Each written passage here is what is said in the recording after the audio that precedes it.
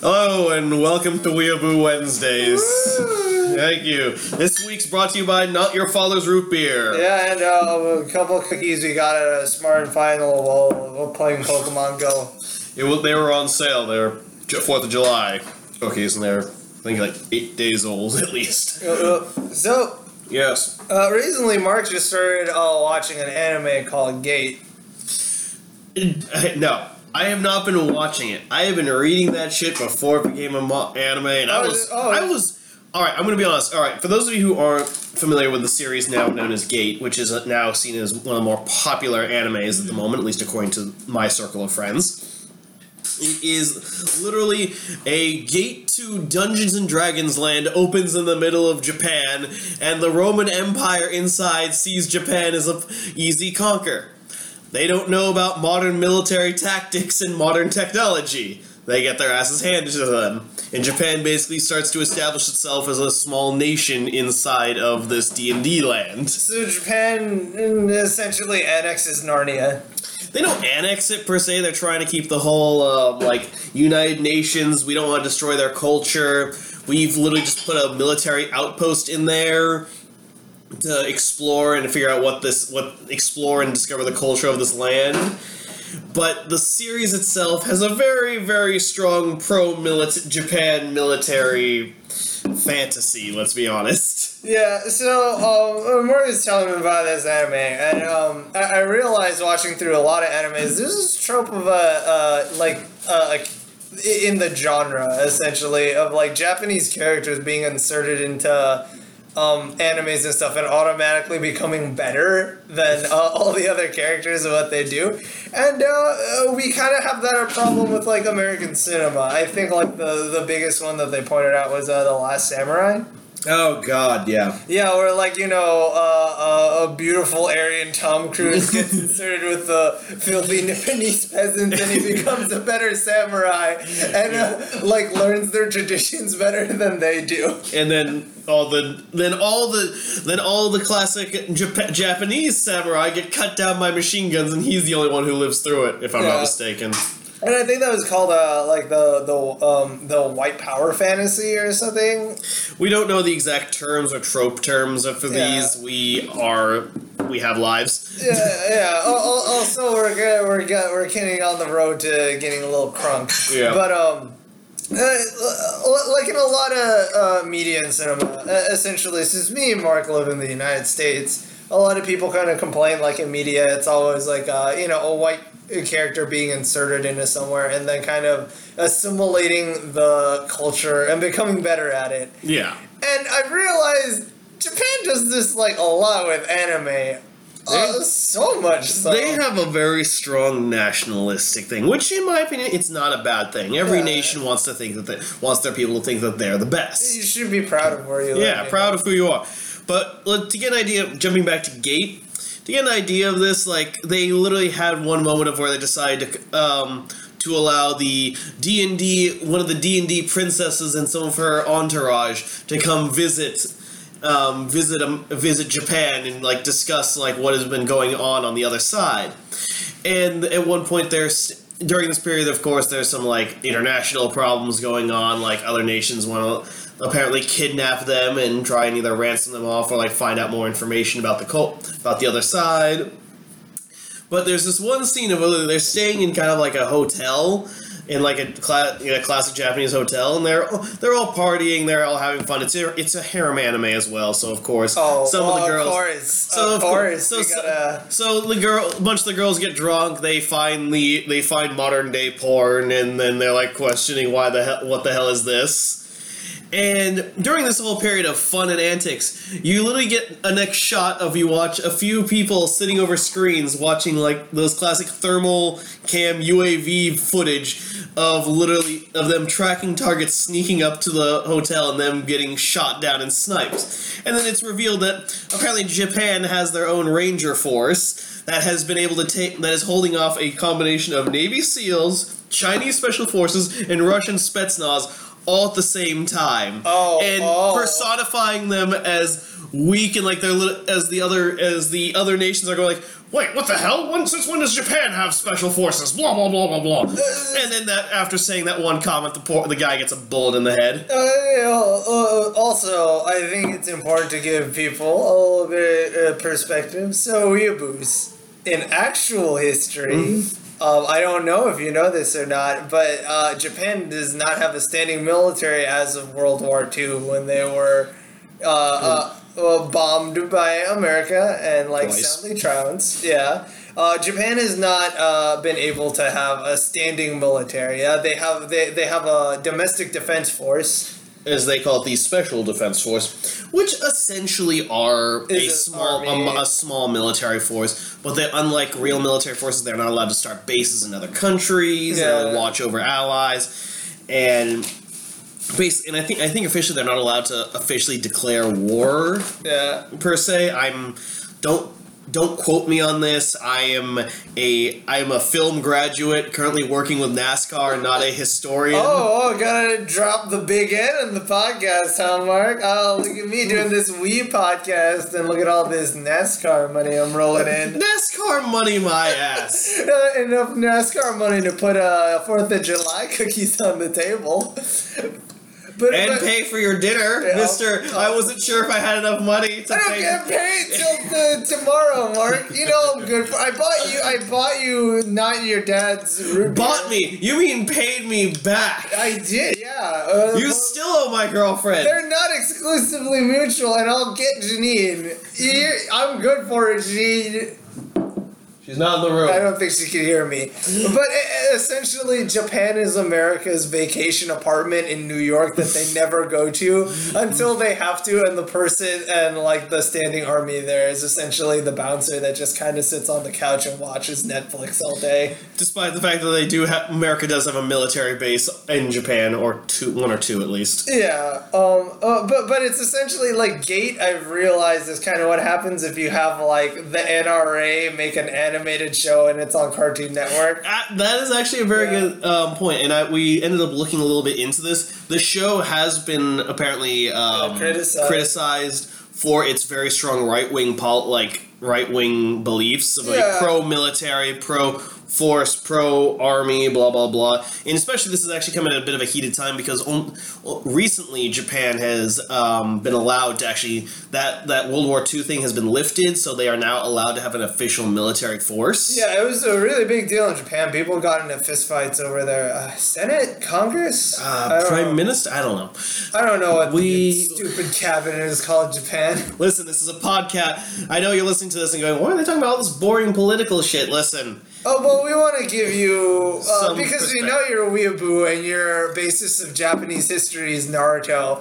Now, I'm sorry if this shocks you, but maybe Samurai Warriors for you Koei fans. Oh my god. Your education is the Dynasty Warriors of video games.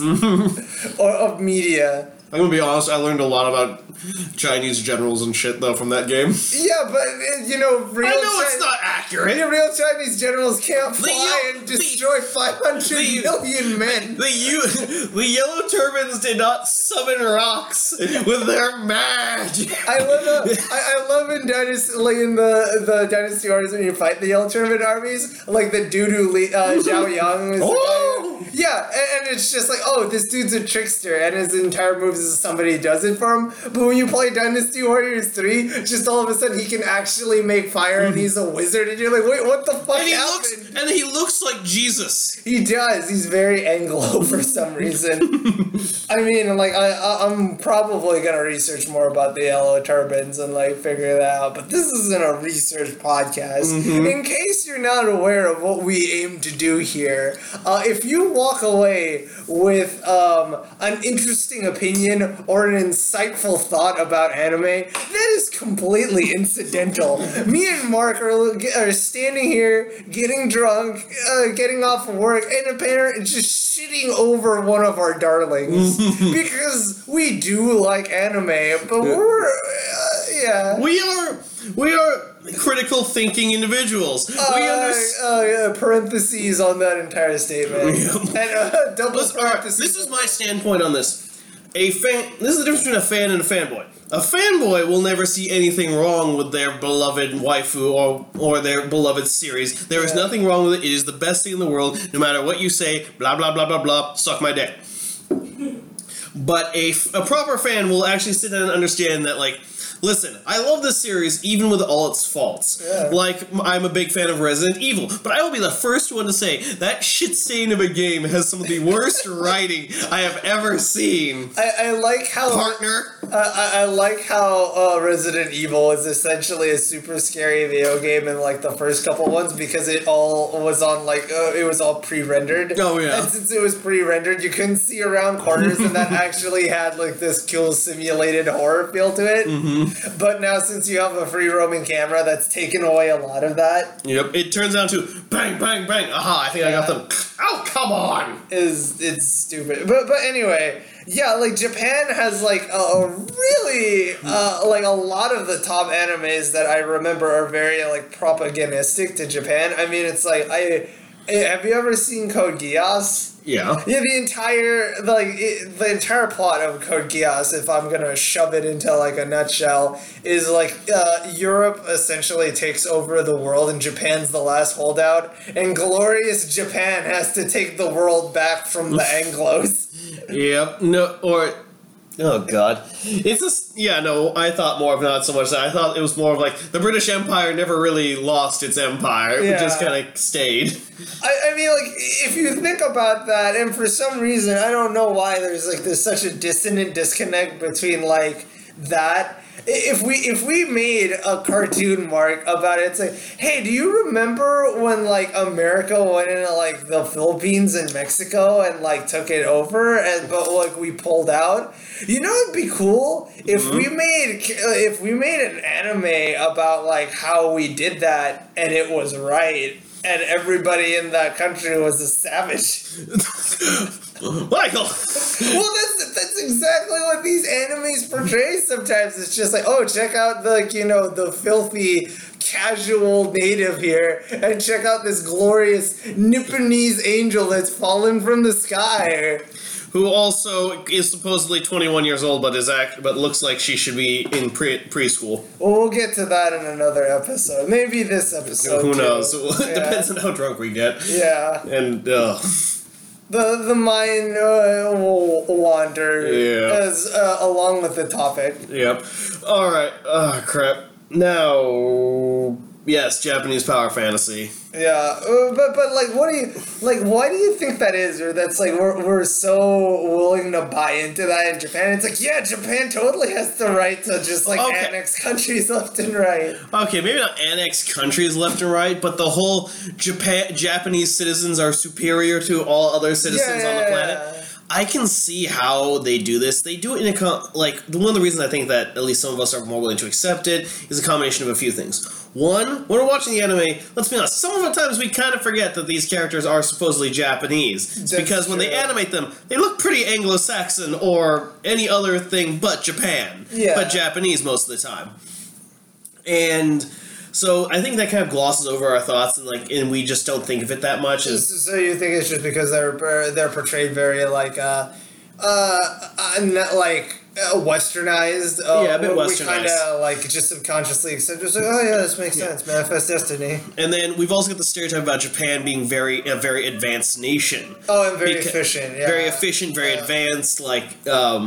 One of the reasons that this came around, apparently, well, at least according to my knowledge, I could be completely wrong for this, is during World War II, after it wasn't World War II, or basically when Japan finally lifted its trade embargo with the entire world, they basically were able to get pretty much technology that took the rest of the world a long time to create, but they got them, here's the finished product, and just started researching from there, and were able to take it a step further. Unlike the rest of us, who were kind of listen, we spent enough money trying to develop the steam engine. We don't have time. We don't have the time, money, resources. The steam engine works just fine, and Japan has come out with the hyper train that floats in the air and arrives seconds on time. Well, I think that might be part of because for a long time Japan was a very isolationist country. I think it was sometimes around in the 19th century was when they eventually were introduced to the quote modern world, where like the U.S. showed up and they're like, "Yo, you're gonna trade with us," and Japan was like, "No, we're not." And then the U.S. fired canyons on the ship, and Japan was like, "Wow, we're really behind the fucking times." Yep. Yeah, so they were kind of shamed into kind of assimilating into Western culture, which I think in the end kind of worked out better for them. I'm not saying that like preserving your like culture is a good thing, which I think is a good thing. You should be proud of your heritage. But the amount of technological advance and like access to new economy is a good thing for any nation. Yeah, and they did like they took Western they took a lot of like Western ideas and then they essentially like Japanified them. You know, we'll get into this on maybe another episode about the whole like Bushido myth and stuff about that. Oh yeah, Bushido isn't what you really think it is. No, it's more rules. Delicious little weebs. Yep, it's more. Well, I was going to say this. It's more rules for like the upper strong forces. Please don't kill the peasants. Kind of rules. No, that's like that. That's chivalry, because like chivalry was essentially created as a code for knights, because it's like once you are a knight on a horse, you can do whatever the fuck you want. Yeah, you've got political you were probably stronger than the local constabulary. Yeah, like the entire thing with like the code of chivalry was like, yo, so you're essentially like a one-man wrecking machine. You should follow this code of conduct so you just don't turn into a complete monster. And like some knights are like, yeah, that makes sense. Like, respect women, don't wantonly kill peasants just for no reason. Mm-hmm. Like Bushido was kind of the opposite for that, where it's like everybody has a place. This is what we do. If you get out of your place, you get cut down. Which these days you can still kind of see that, in my opinion. It's very especially in business environments. We did a little bit of research into this. Well, we read a couple of articles and like one was about a dude like interviews with like people who like American workers who lived in Japan for a long time working there, and then a lot of them basically say, "Oh God, I might give me an American company." Yeah, it just seems that It's like, for instance, or at least from what we read and understood from the articles, it very much feels like they have a very strong, like, traditional beliefs. And then when new things are brought into that, they kind of barely fit them into their own, how it should be. For example, they were discussing, like, one of the articles we had read was a guy who's he hopped around from job to job. He was a game designer. He was a game designer who... And at one point, and he was also, I think, like something like research and development, like he worked in an office. Yeah, he worked in an office, and he recommended to his bosses one day, like when they're asking, like going, "Listen, we're trying to come up with a new idea. What do American or at least Western businesses you work for try and like do to try and get new ideas?" And he had recommended, well, we can maybe just try and get like a group meet, just ask coworkers to start sending in ideas, like brainstorming things.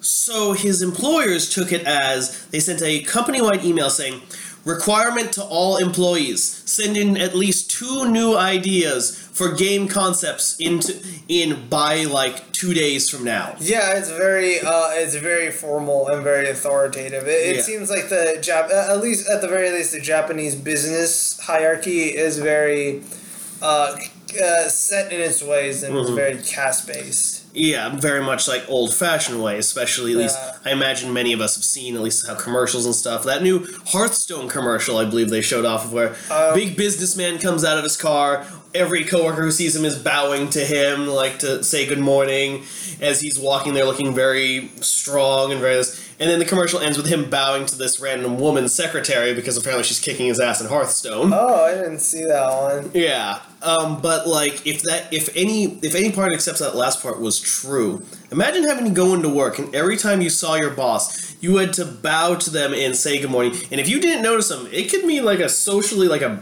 really bad thing to do. Well, he said like a couple people also got like fired for just like not attending mandatory corporate parties. Or mandatory corporate parties. Yeah. And oh god, like what we read for that was it was very depressing actually. Yeah. I like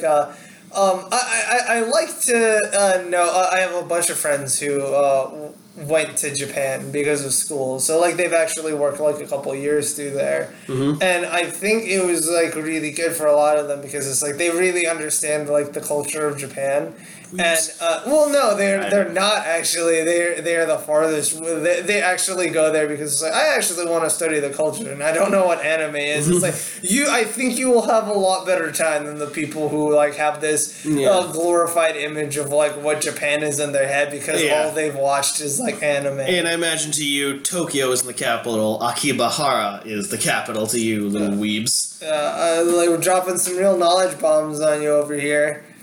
All right, yeah, this is getting pretty serious and knowledgeable for what we've said this podcast about. Michael, let us clink our glasses and suck down a bit more and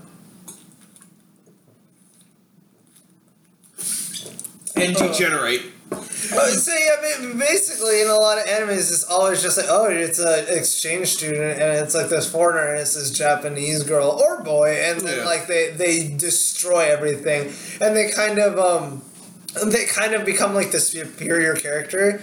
Like, you know, in like a lot of things that you read, there's like the side character always becomes more popular than like the actual main character. Yeah. Yeah, I mean, it's like, in the other manga that you recommended to me, like about like a week or two ago, where it's like the mob boss and like the Yakuza and the... Oh, the mob. Oh, you did read it. I started reading a little bit of it, yeah. I got up to like a couple of chapters. Alright, we'll discuss that. Yeah. If you're wondering what we're talking about, I had recommended to him last week Nisekoi, which I imagine a lot of you weebs know, and I imagine Michael's a bit late to the game for this one. I'm always late to the game. Don't call me late for dinner because I won't be there. Yeah, best he'll show up for midnight snack. I'm really bad at trying to find my way around places. But nonetheless, I know for all of us, I think Nisekoi has hit its climax. I think they finally revealed who main character boy is choosing out of his harem of girls. Oh my god!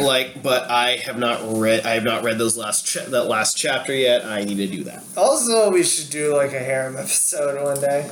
Just discussing harems in general. Yeah. We can discuss them now. I mean. Oh yeah. Well, yeah. What do you think?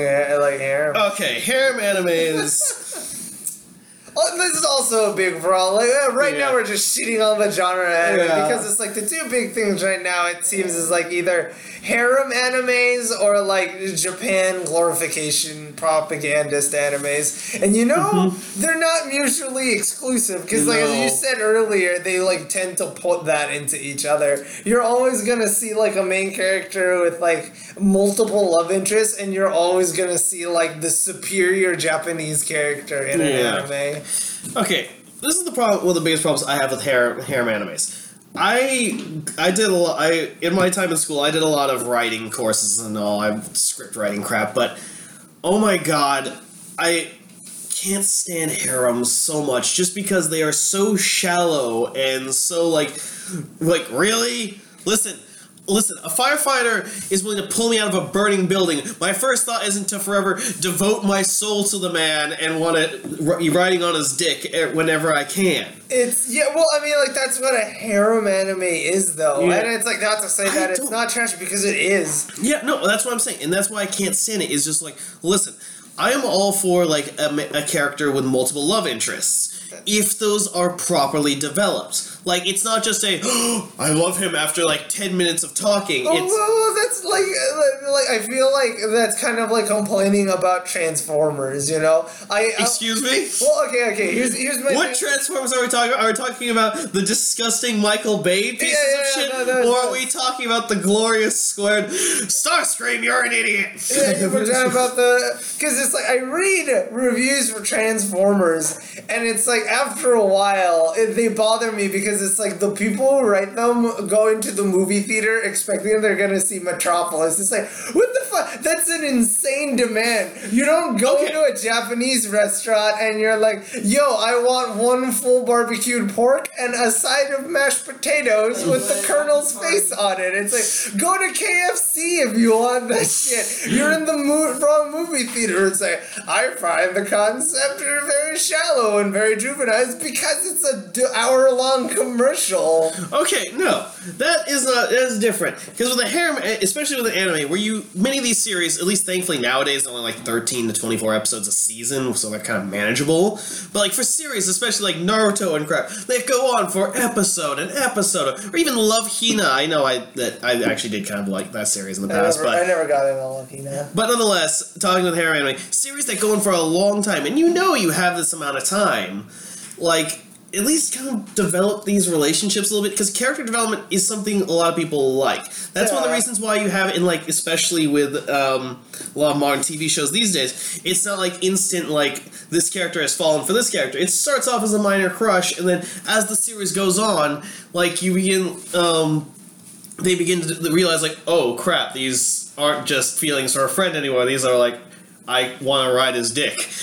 But with harem animes especially, it's instantaneous. It provides a false illusion for real people, because a lot of these writers don't even look at real people. These are otaku shows written by otakus for otakus, therefore continuing the cycle of depravity as to why anime is falling on its face. Well, like, that's the thing. People need to realize that it's like, oh, this anime, this person has 6 love interests. It's like, yeah, but, like, those love interests are also a slime girl, a harpy woman, a lamia. And it's like, okay, yeah, I'm talking about Musume, Everyday Monster Girl. And you know what? I like that one because I realize it's trash. The show knows it's trash. You're essentially, when you talk about it, you're 2 filthy people fighting inside a dumpster, arguing about which is the best piece of trash. And you know what? You want to get out of that dumpster, but it's already too fucking late. You've already picked up a piece of garbage. You're getting into a fight with another garbage hobo, and you're like, no, Arania is the best piece of trash. Look at all the proof I have. And this other pedant is talking about how, like, Poppy's the best. And anyway. Plus, we all know Arachnera is the best girl. She is, hands down. Out of all those characters, she feels like the actual real person in the sense that, like, she knows people other than the main character, which is another thing which I want to get on harem animes. It is so isolationist, all these, like, the women, the harem, because none of these other women actually ever meet other people. They're always forced in a situation where literally this man is, like, the only man they know, so why not jump on his dick when I'm horny? And the second, like, another male character is introduced, all of a sudden, like, that's the big pivotal thing. And, like, we could get into, like, womanist trophies things, because it does seem like that. It does seem like that in harem animes. It's like, oh, let's check out all my lady vagina trading cards. Yeah. And it's like, you want to see them? It's like, yeah, I do. Like, no, but too bad they're my vagina trading cards.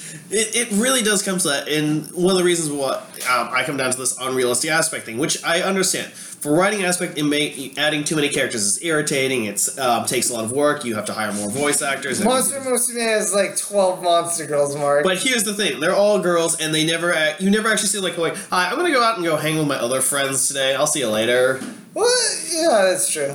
Like, they don't have lives outside of this house and outside this guy who's hosting them. And I can see it being, this is essentially the only human male they've come across. And the only person who has shown them any decent human kindness, especially with a lot of these characters' backgrounds. Yeah, I'm sorry, Arachnera, but it's true for you. It's essentially a cult. You've described a cult. Exactly. Yeah, you've literally described it. It's like you're around like a pivotal central figure. You're not allowed to leave the compound and see other like outsiders. And it's like everything revolves around, excuse me, what the central leader wants. Yeah. And I think, there we go, we have perfectly described. Harem animes are no longer aren't harems. They're cults. Yeah, cult, yeah. That is all I would love to see a harem anime where it's a cult. And because that's just going to get dark. Because the main boy is going to know where he's at. And he's not going to be a boy who resists the dripping pusses of every woman who rolls across his crotch. It is going to turn into a man who says, yes, come my wives, fillet me all at once. Disgusting. But yeah, that's essentially what it is. It's like, in every harem anime, the guy never knows, you know? No, it's not that he never knows. They always portray him as too, not proper, too innocent or naive, or at least just so asexual. Well, no, not even asexual. It's just like you have a very a character who won't just make up his fun. I mean, it's like, but that's the entire premise of like a harem anime. Yeah. You know, it's like you'll never like a harem anime is over. It's like, oh, here are the 3 characters. It's like, but I like her. It's like, oh, hey, well, I guess that's Nisekoi was pulling it off for a while. Which one was Nisekoi? The one I recommended you with the 2 mobs, you moron. Well, I haven't gotten that far yet. I've gotten like 3 chapters. You should already know. Yeah. Oh yeah. Well, that's true. Yeah, freaking Onodera. Yeah. But I don't know their names just yet. Yeah. Yeah. All right, moving. In response to that, I fell asleep during your fucking recommendation. Well, yeah, it's okay. So I recommend it. I don't actually know what the title is. Give us a second. We need to check our Weeb Master Scroll. We'll be right back. Yeah, we can. Oh wait, hold on a second. We've actually got it up. Never mind. Moyashimono. Moyashimono. Let me read that. You piece of shit. Yeah, Moyashimono. Yeah, Moyashimono. Alright, Moyashimono. Basic storyline. Kid and his best friend finally go off to college, and the main character boy has the power to see microbes, aka bacteria. I don't know viruses, but I don't think they, at least not. Yeah, they're depicted as like little stick characters. Yeah, they're little like doodle cartoons. Yeah, like the doodle. And he's able to, and he sees them floating around. He sees them like as they're. Like someone sneezes, or like he recognizes the flu bacteria flying through the sky, and avoids it like a plague, and it accidentally flies into his friend's mouth. And he's going, oh, this shit happens. But the entire series, besides one character, it is so uninteresting, and the way it's very slow. It is so slow, uninteresting, and unless you are a big fan about fermentation, and biology, microbes, and bacteria, I am. It is one of the most boring, dry things I've read in a long time. It's essentially a textbook about like fermentation and microbes with a very thin mask of manga over it. Literally, there's no plot, at least nothing yet. Yeah, it's got very low stakes, if there are any at all. I mean, like there are no stakes. Yeah. Having read that there are no stakes, and I think that's one of the reasons why it put me to sleep. Yeah. All right, here's the thing: I would not recommend people to read this. I'm sorry, Michael, but that is my stake on it. Unless you're a big fan of fermentation, bacteria, or biology, or you really just want to read something that has no stakes whatsoever. Yeah. Characters who are very boring, I think is the better term for it. Except for literally one professor. Like the most interesting thing in like the he sucks the insides of a seagull out of their butt. Yes, in the 8 chapters I read was literally they thought they found a corpse because he saw a bunch of microbes coming out of the ground, and like the person who was missing's name on the stick, and they dig it up and it's a seal. It's a dead seal, and apparently one of the professors buried this under there for some kind of like Inuit like special delicacy. It's like a fermentation dish, which is apparently like you stuff a bunch of dead seagulls inside of a steel and let them like double ferment each other. It's like taking a crock pot oven to make beef stew, and then taking a crock pot oven and then putting it in the oven, in the regular oven. Yeah, but other than that, I was incredibly bored by it. I think that this is partially my fault, Mark. I should have added a qualified recommendation to it, because you have to be in the correct mindset to read it. I like to read it after I read like very tense stuff, because it's like it acts as a very good palate cleanser. Like essentially, like if you read like a really intense like manga or watch like a really intense anime or something, and you feel a little sad or whatever, this is a good manga to just use to unwind and to just kind of like de-escalate. Yeah, to me it feels like, all right, you just watched you watched the latest episodes of like Game of Thrones, and your favorite characters have died, and you decide, I'm gonna go to class to unwind. I'm gonna go to my biology class to unwind. Now, unless not everyone is a biology buff like you, Michael. So maybe all you biology students, you should be writing your fucking papers instead of listening to 2 weebs talk about other weebs. But if you're listening to it and doing your work, go for it. No, fuck you. Go do your work, dude. The point of podcasts is to listen to them in the background while you're doing other shit. Yeah, well, I'm gonna actively berate this imaginary person. I'm trying to get them out of that fucking chain school as soon as they can. Like, you have no idea what kind of shit is waiting out here for you. Okay, Michael, and I recommended 2 manga to you. It seems like you touched a little bit on Nisekoi, which I'm sure a lot of you listeners, at the very least, know of. Well, let's just assume our weebs are very. Okay. Like, let's paint the picture of the listener that I have tricked into listening into this podcast.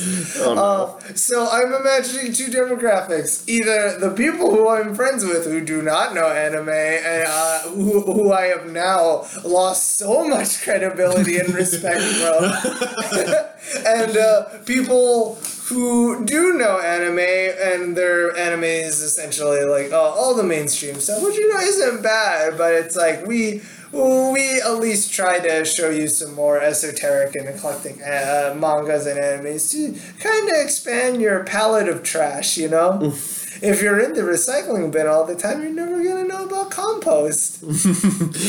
Oy.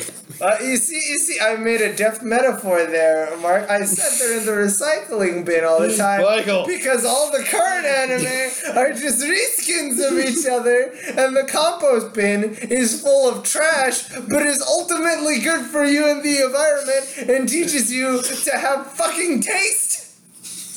Yeah, what we've recommended so far have just been trash. With the exception maybe of Dungeon Meshi. Dungeon Meshi is great. If you haven't read Dungeon Meshi, go read Dungeon Meshi. We discussed it in our last podcast. We? Yes, we did. Okay, we are not going to discuss that again. I wasn't sure if we did. Go learn how to cook a fucking mandrake.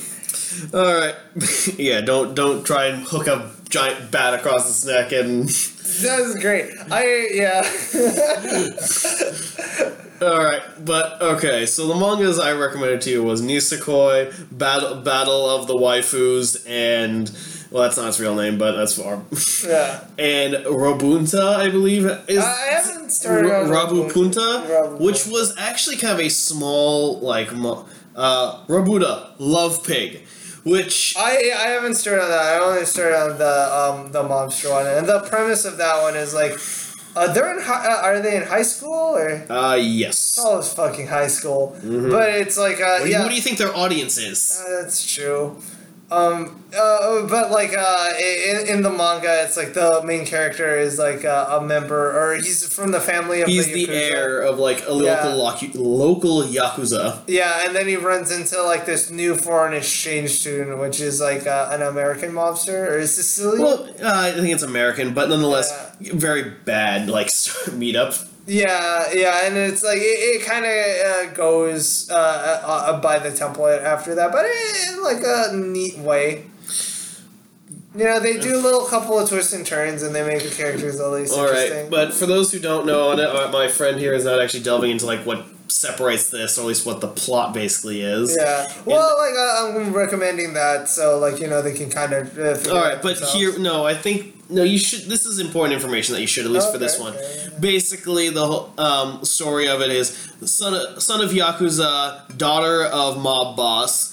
First meet each other in school. Have the worst, one of the worst like first impressions of each other. Yeah, she jumps right on his face. Yep, and then later and accidentally like makes him lose his like most treasured childhood possession. Oh right, yeah. And then later that day, the boy is called in by his grandfather, who's the head of the local yakuza, and tells him going, all right, listen, and introduces him to the local mob boss who's just moved into this. Turns out the two grandfathers are actually good. They're old friends of each other. Like they used to be enemies, but in their old age, they kind of came to the point of us going, we're just drinking buddies, we're friends. Yeah. But they realize all the young blood in their gangs hate each other and are ready to start a war with each other.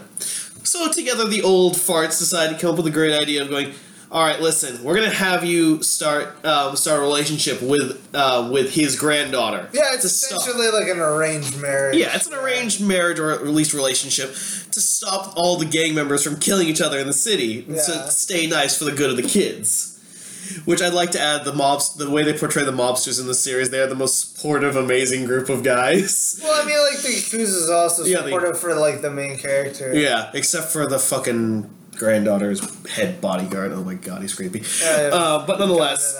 And then, of course, Turns out they are now forced to pretend to be in a relationship despite the fact that the boy has his own life he wants to live. Yeah. And every time they try and they lose face, they're on the verge of losing their cover and causing problems. Yeah. So it's will they or won't they? But to everybody else, they already have.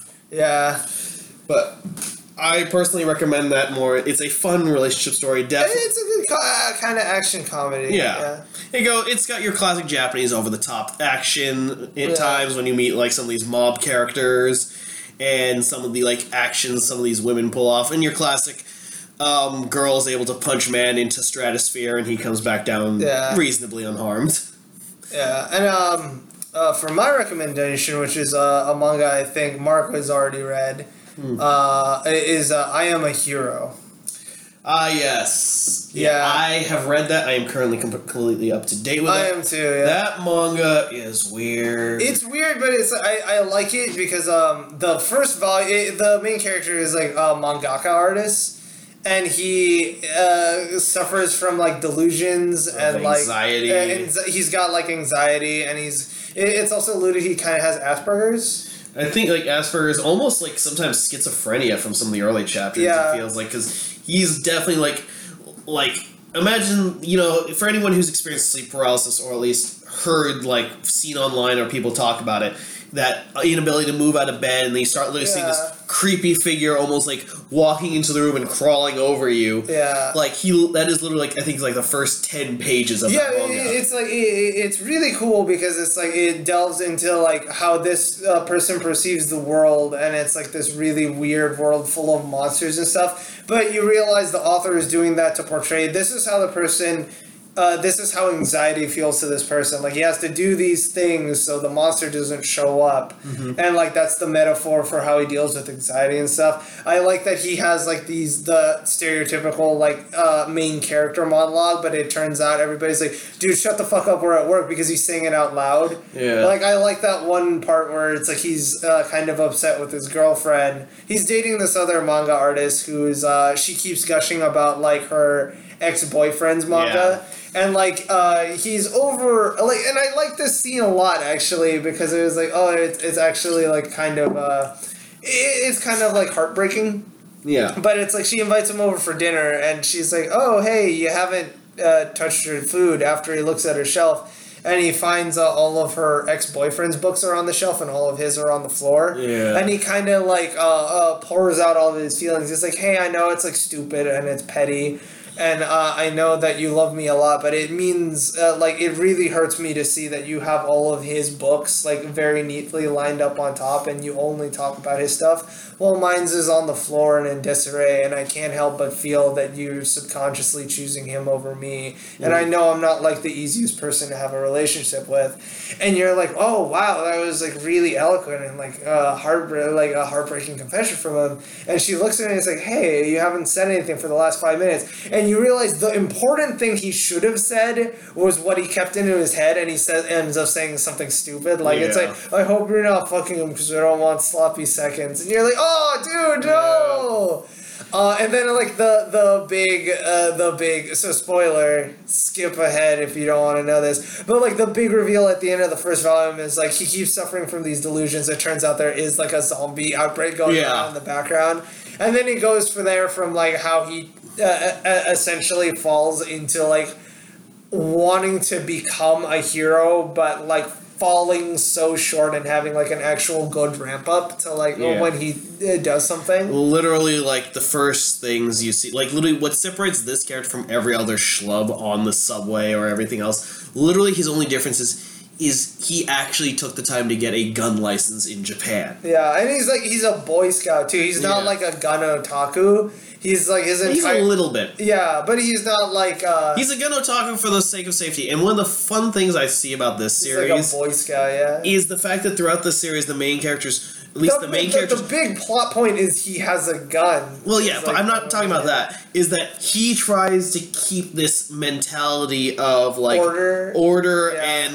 so when they go into a shop, they apologize for entering, grab the stuff, and leave money on the cashier. Even though the world has clearly fallen apart, and everyone else has given up on this shit, and they'll they leave. They try, like, they're scared still. Like, for instance, if like the world comes back to order, that they're going to get arrested. Almost. Yeah, like everybody is like, dude, I need the gun to cover you. It's like, and then he's like, oh, but due to the Japanese Swords and Firearms Act, I can't hand it to somebody who doesn't have a license. Exactly. And you're like, dude, shut the fuck up. There's zombies like coming down. And these are some pretty different. They're a little different from your classic zombies. Well, they turn really different, like you know, through like the big arc. Like we'll discuss. That is spoiler stuff. That is. But like the difference between these zombies and others is like a lot of these zombies keep to the same ways they like their rituals in life. Yeah, they have like a very they have like a faint remembrance of what they did. Like when you see when one person starts changing as he's like yelling about like seeing the main character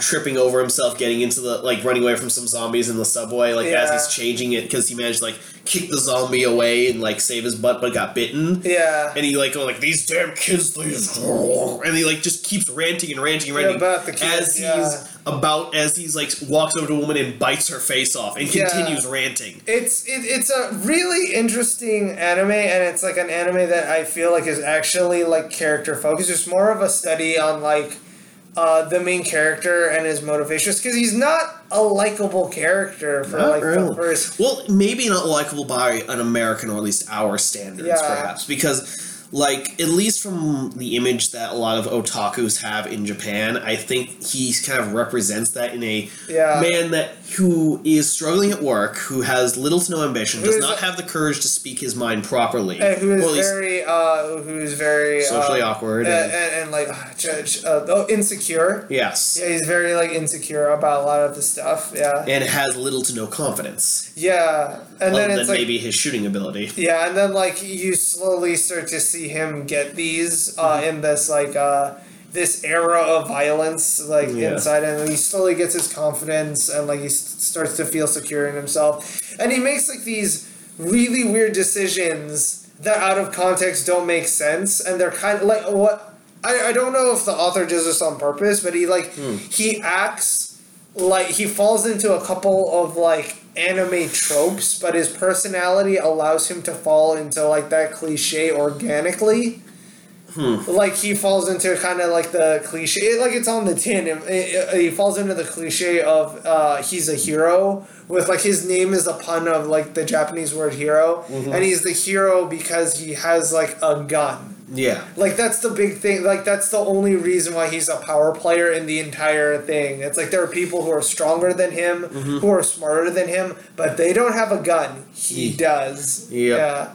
I will say, though, thinking back on it, that man has a lot of ammo and rarely goes to shops. Yeah. Well, like, he got, like, a whole bunch of that from, like, when he looted that, like, That was a lot farther in the series. That was okay, but that's going to spoiler levels and not necessary for what you need to know. But it's like if you want like a long ongoing manga with some mystery ties, because while all this is all going on, the writer will literally like suddenly like pan off from what's happening over here and show something weird that's going on in another corner of this world he's created. In Spain and Portugal. Yeah, there jumps to Spain and Portugal. You'll sit there and go, "What the fuck is going on?"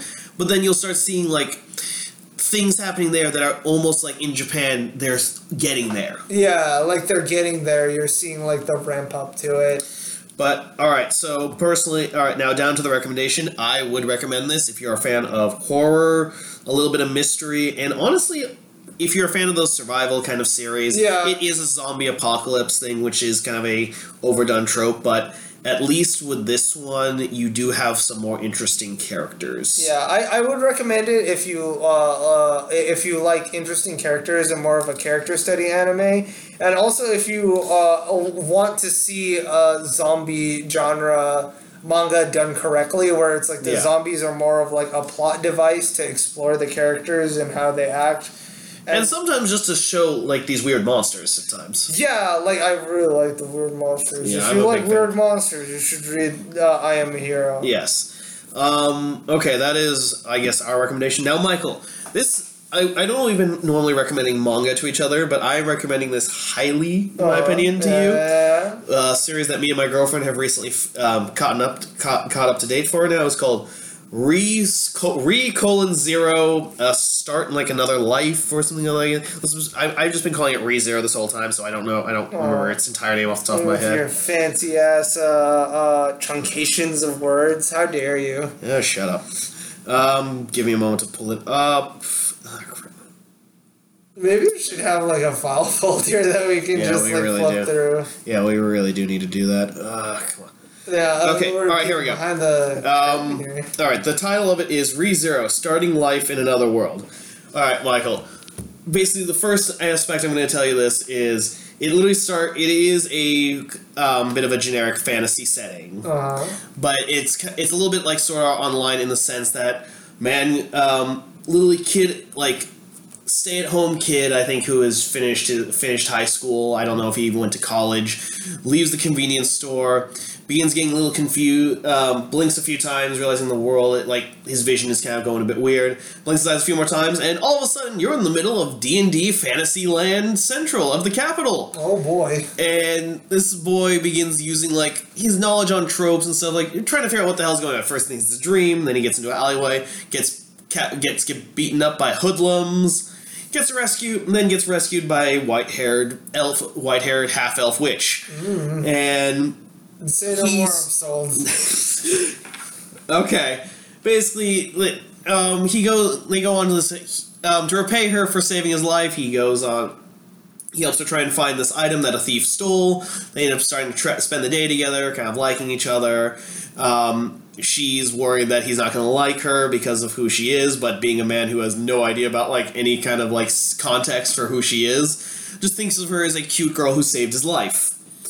And ends up starting to develop feelings. That's how it's the standard starting point for any kind of romance tropes. Yeah. And they finally get to this area where they're trying to they think that the thief was supposed to meet up. They get in there and both end up dead. Oh. And he ends up blinking awake back, literally to when he just showed up in this land.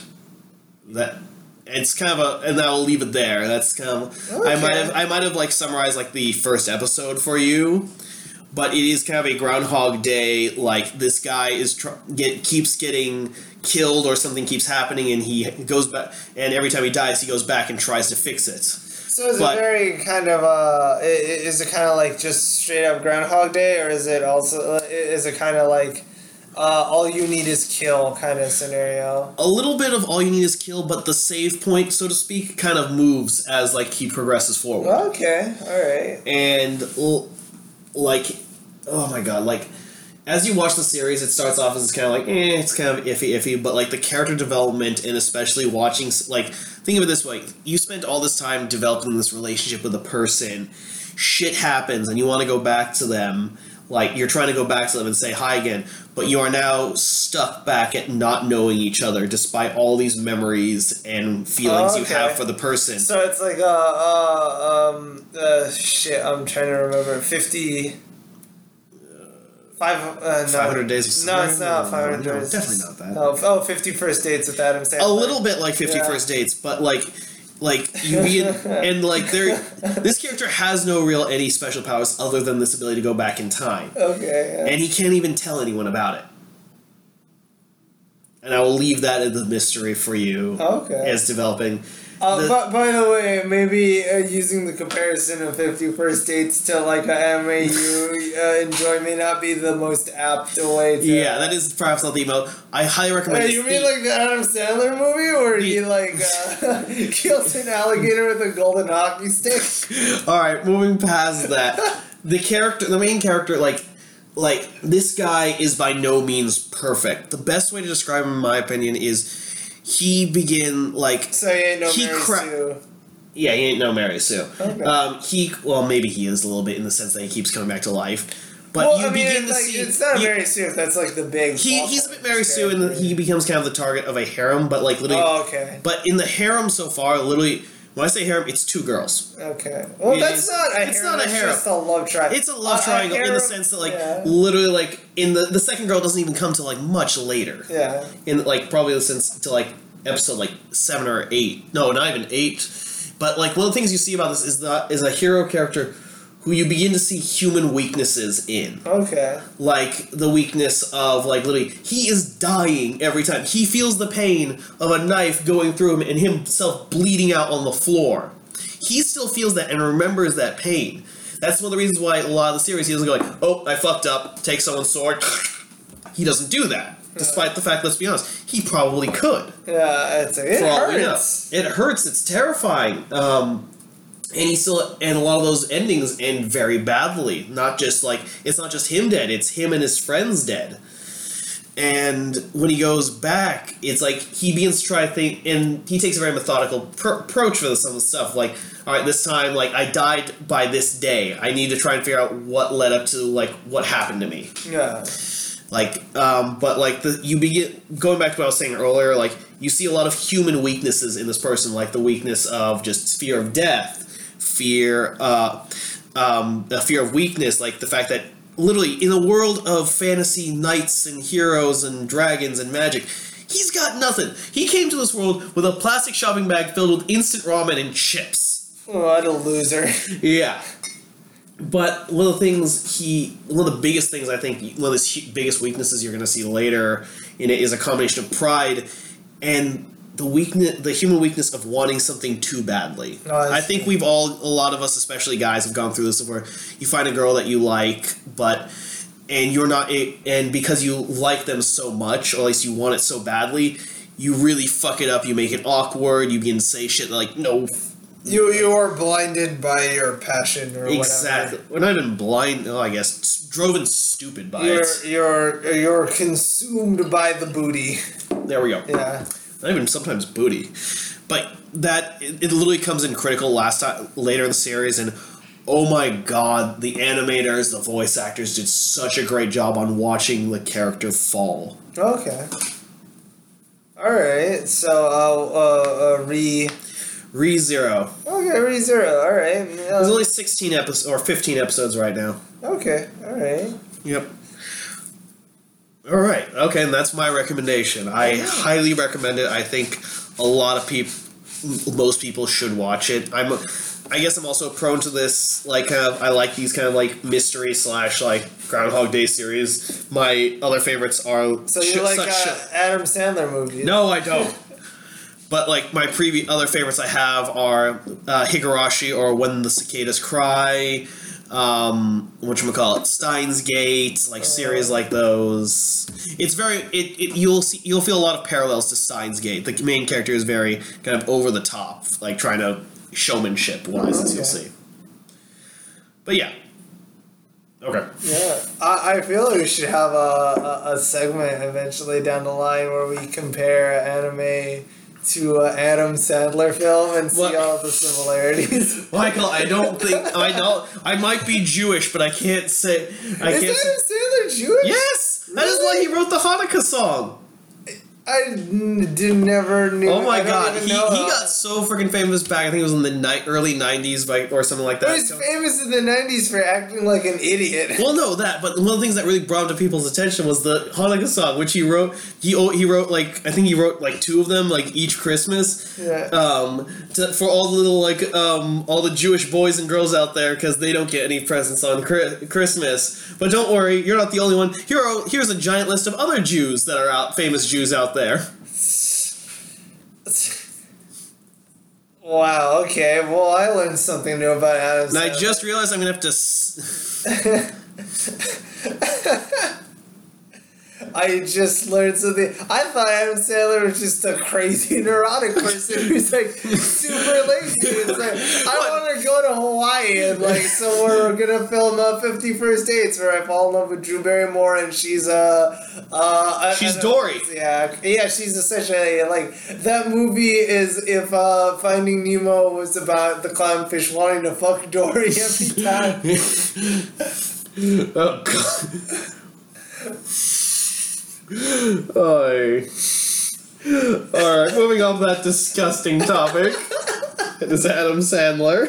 Okay, so on to our new segment, Pokemon A Go-Go.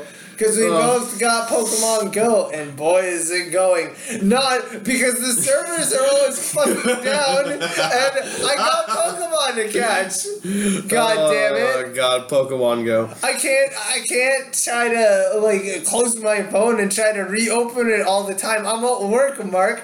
I can't ring up a customer and try to catch a Charizard single-handedly with my hand. My manager will notice, and I'll get in trouble. And Charizard will get away. It's a lose-lose situation. If I don't have my job, I can't have my phone, and I can't pay the bills to pay Pokemon, and I can't buy lure modules. And if I lose that Charizard, I won't have a Charizard to show off to people because I'm mean-spirited and vindictive. And then you'll drive away the customers. Yeah.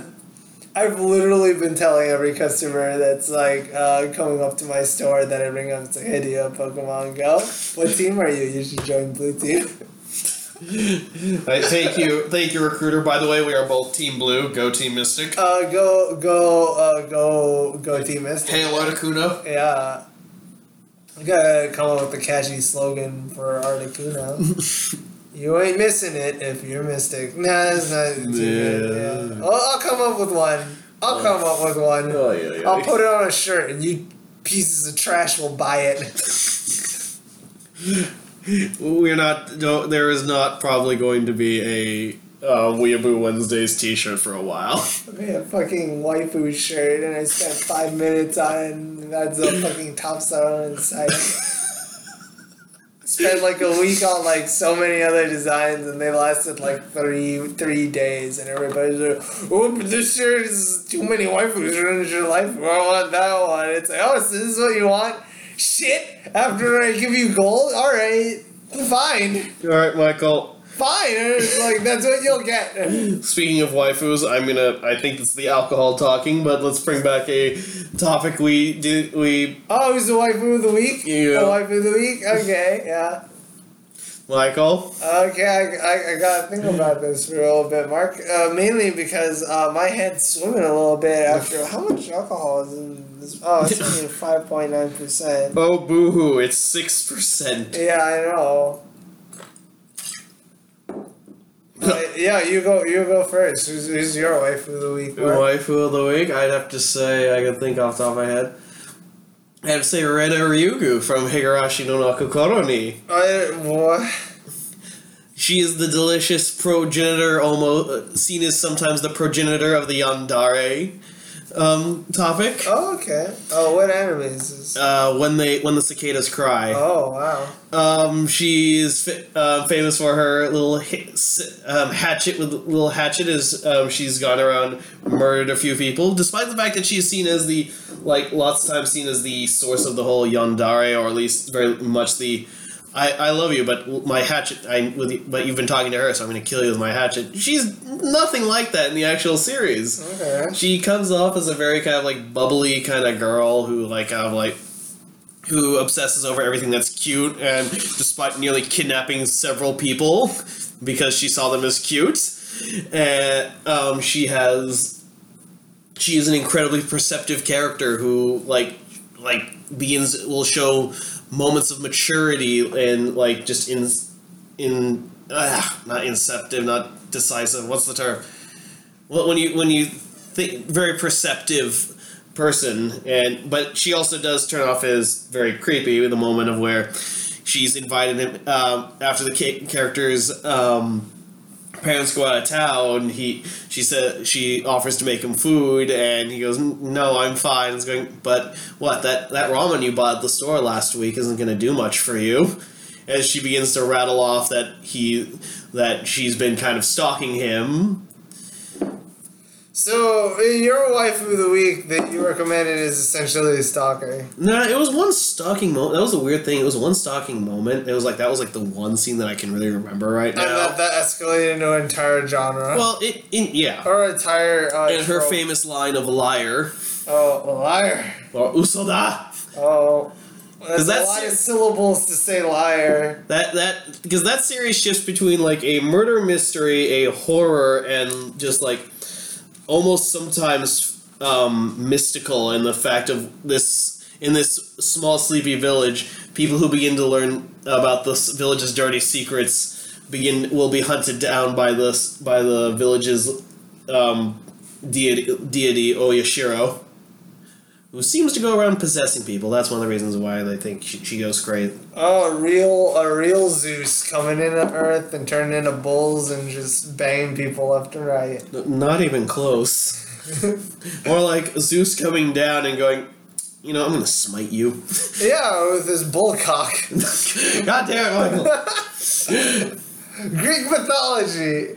It's disgusting. For my wife of the week, since I haven't gotten to play Overwatch and I can't be topical, I need to buy that, but I've already packed in my money for. I've heard that a lot, but I have no basis to do that. We're using the scientific method, the Lotka-Volterra equation, to try and figure out who's the superior waifu. And this week, for me, it is Marcel from Dungeon Meshi. Oh, the incompetent elf? She's not incompetent. She's just like very book smart, but not like real world smart. And like she's not experienced. Yeah, she's not experienced. I'm sorry, but from that, if we're gonna do waifus from that series, I'll have to change my answer to the girl who was actually eaten. Oh, Farlin? Yes. I think that's how you say your name, Farlin. I don't. She only shows up for like. She shows up for like 5 chapters, and she's more interested. She's more waifu material. Oh well, that's only because she's literally held captive by the dragon. I don't even know if held captive is the right word. Yeah. But I like Marcel because like I find her antics actually like amusing. And I know she's like the regular clumsy girl from like animes, but like the context that they use her in, it's actually like every time I'm able to get a laugh out of it. I'm sorry, but actually I'm going to have to change my answer from Farlin to the dwarf. The dwarf lady? Yeah, I was... No, not dwarf lady. Oh, essentially. Well, that's Husbando. Husbando of the Hour. Yeah. Our new segment now, Husbando Hour. So you're going with Senshi. Yeah, definitely. Yeah, I would have to agree with you. Senshi and Dungeon Meshi. You close second Elias. I like Elias because Elias is also He's good-natured, but he's, like, stupid. Like, I like that scene where, like, he has that very touching moment of he tells everybody, it's like, I care about you a lot and stuff, and he delivers it at the worst possible moment where everybody has, like, food in their mouths, so they can't even, like, react properly to it. But also, for his Bond of the Hour, I would like to petition out of Dungeon Meshi Professor Willow from Pokemon Go. Because apparently if you Google Professor Willow, the second Google result is who is Professor Willow and why is he such a daddy? Oh my god. I noticed that too. I was like, this character seems inappropriately attractive for a Pokemon. It really is. I looked at this character, it's like, good lord. I mean, like, the last professor from X and Y was almost just comical in his Europeanness. This one just seems like that DILF that your friend had. Yeah, it's just like he's just gone out of his dissertation and his second marriage.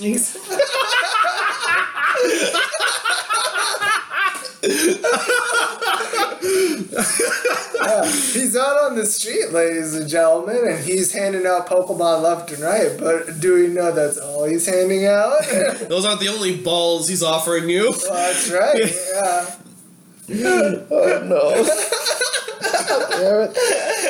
I'm recommending a person whose only interaction you've ever seen with is the introductory tutorial and the very loud and blaring like game hints, which for some reason uses the sound effects of the most irritating Pokemon sound when you hit the next button, and it's completely unnecessary, and it's like they're almost punishing you for asking how the game works.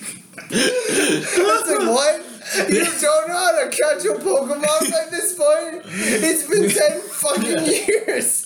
I know you're not 10 years old. I know you're a 25-year-old asshole who's just gotten out of college and works a 9 to 5. You should know how this works by now. And you should be ashamed. Alright. Good God. I don't know where to go from there. Anyway, join Team Blue. Yeah, join Team Blue. Okay, we've been going on for about an hour now, an hour and 10 minutes. I don't know where to go from there with I think we've reached our climax, and honestly, I don't want to try going for a wiggly second attempt. All right. Well, I'm Michael. I'm Mark. And this has been Moonboo Wednesday. Stay classy, you pieces of trash. See you next Wednesday to take out the trash. Yep.